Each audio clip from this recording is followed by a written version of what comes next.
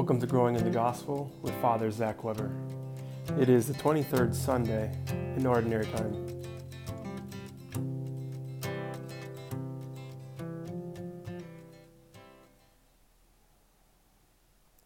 Welcome to Growing in the Gospel. Again, this is Father Zach, and as we enter into the 23rd Sunday, we're in the Gospel of Mark.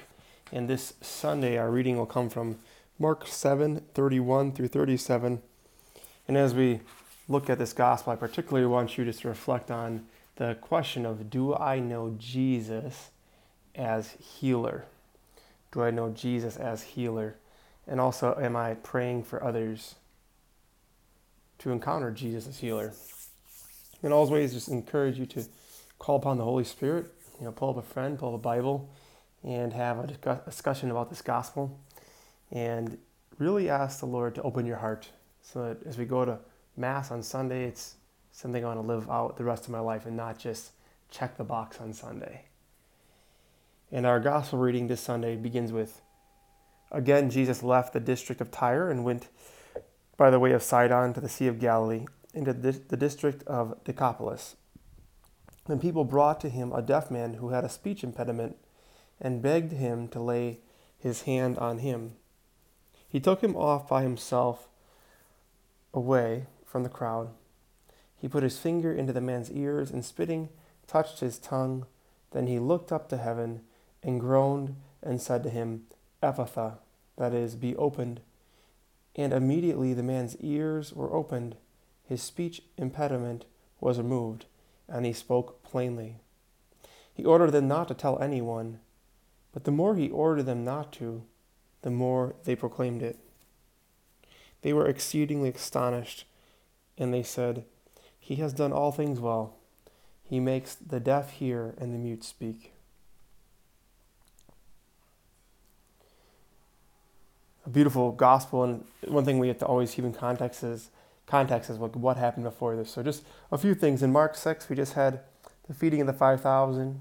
Jesus walks on the sea, and then Jesus heals a sick in Gennesaret and speaks about the tradition to the elders.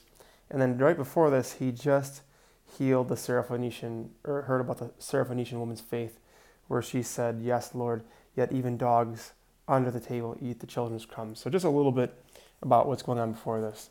So what's going on in this particular gospel story is we heard about the heart of the man last week.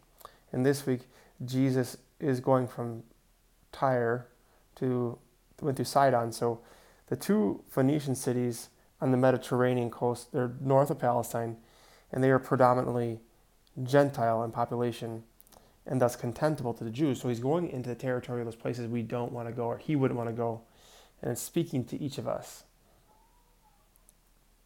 And now as he just talked to the woman about the dogs and the children, he goes to Decapolis.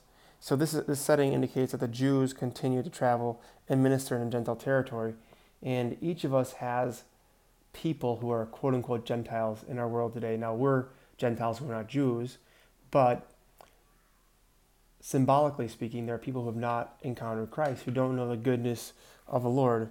So Jesus pulls this man aside privately, and people bring this man to Jesus. So a few things. So they brought him a man who was deaf and had a speech impediment, and that's also for us to focus on the power of intercessory prayer. Are we bringing other people to Jesus? Now, I don't mean church, which is a part of it, but bringing people to Jesus. Or are we allowing other people to bring us to Jesus? Are we being humbled enough to allow ourselves to be ministered to? And he takes the man by himself privately, and that's what Jesus wants with each of us. He wants a private, individual, unique encounter with him. When Jesus put his fingers into the man's ears, and even thinking of the Gospel of John where Thomas has put his hand or his fingers into the side of Jesus, or his hands into the nail marks, there's something big happening here. And he put his fingers into his ears and he spat. And the spittle represents Jesus' divinity. And then he touches his tongues and he looks up and he says, Ephphatha. Even says he sighed. It says Ephphatha, and there's an Ephphatha prayer when all of us are baptized. We already are given this grace. And when the people see this man changed and transformed, they're astonished beyond measure. So you cannot measure their astonishment. You just got to imagine, what did that look like? For he has done all things well, and he even makes the deaf hear and the mute speak.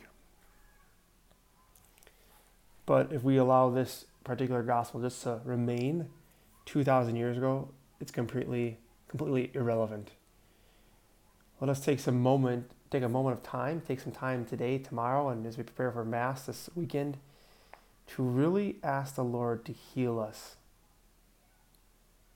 Even myself, I find myself sometimes when I go too fast, just tripping over my words, so I have to slow down and to allow the Lord to heal me in my own brokenness. And we are always in need of healing. We're always in need of being more whole. But when we receive that healing, we have to invite others into that healing. And most people will have a life-changing experience with Jesus when they encounter him as healer. So as we move forward, I just want to encourage you to ask those questions. Am I bringing people to Jesus? Am I interceding for people to encounter Jesus as healer? Or have I encountered Jesus as healer? And then am I witnessing to that? Am I reflecting on that? Am I giving thanks and praise to God for that? It's up to us. Because next week, we're going to hear about Jesus asking the people, who do you say that I am? But if we encounter Jesus as healer, we should be able to say, you are it, Lord. You're the healer. You're the only one who can help me. And your body, the church, gives me the sacraments that I need to persevere. The song I'm going to close with is called Holding On by Luke Spihar. And maybe you or someone you know is just holding on. Will you bring them to Jesus, healer? Will you pray with them and allow his Spirit to work through you? Or will it be another Sunday where we miss an opportunity to give praise and thanks to God for his goodness and to ask for his healing touch? Be the difference that makes a difference this Sunday. And may Almighty God bless you. In the name of the Father, and of the Son, and of the Holy Spirit. Amen.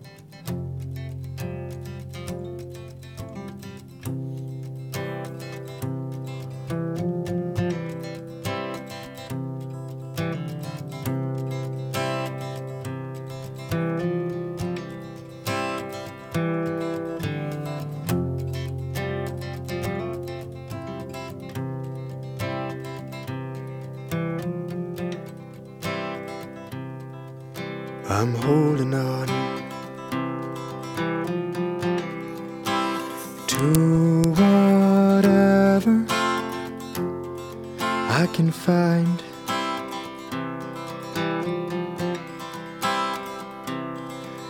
I'm holding on, for I'm afraid I will lose myself if I let go.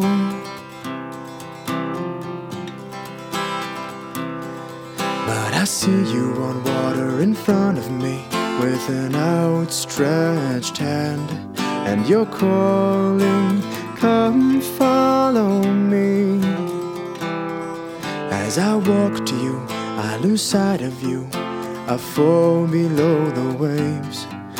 I am afraid, for I no longer feel land. Oh, I am afraid, for I no longer feel land.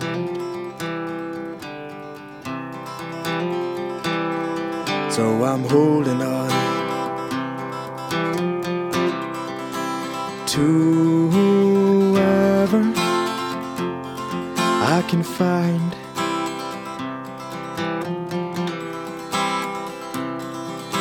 Memories of my love are constantly in my mind.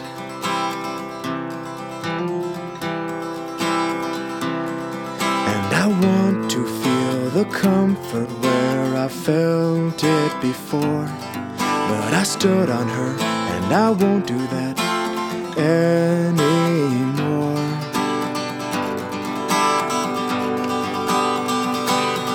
So I'm holding on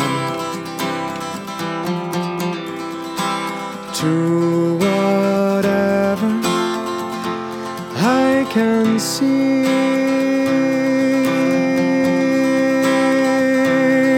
But these images are no longer real to me.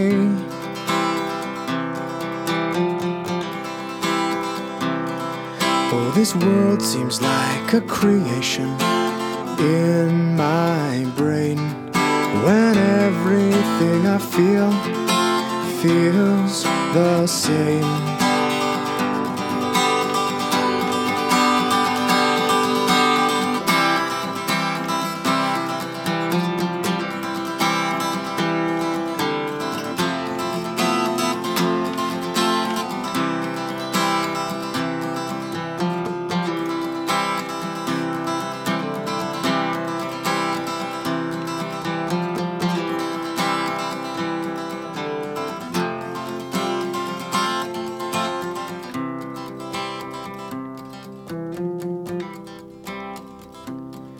Well, I held on too tight, and my life slipped through my hands. All that I thought I knew, I no longer understand.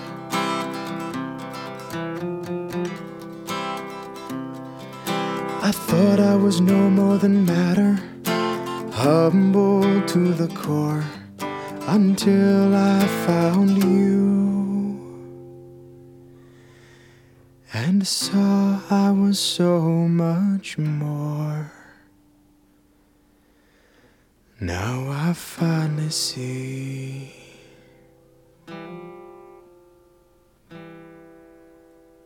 just what I was looking for.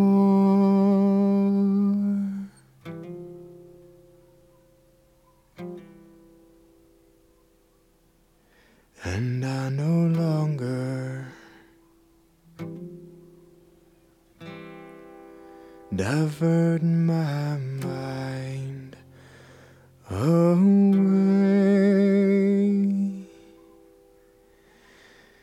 And I'm finding peace, at the very least, in knowing what is true.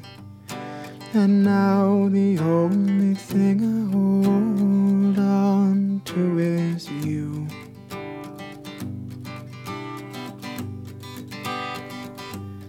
Yeah.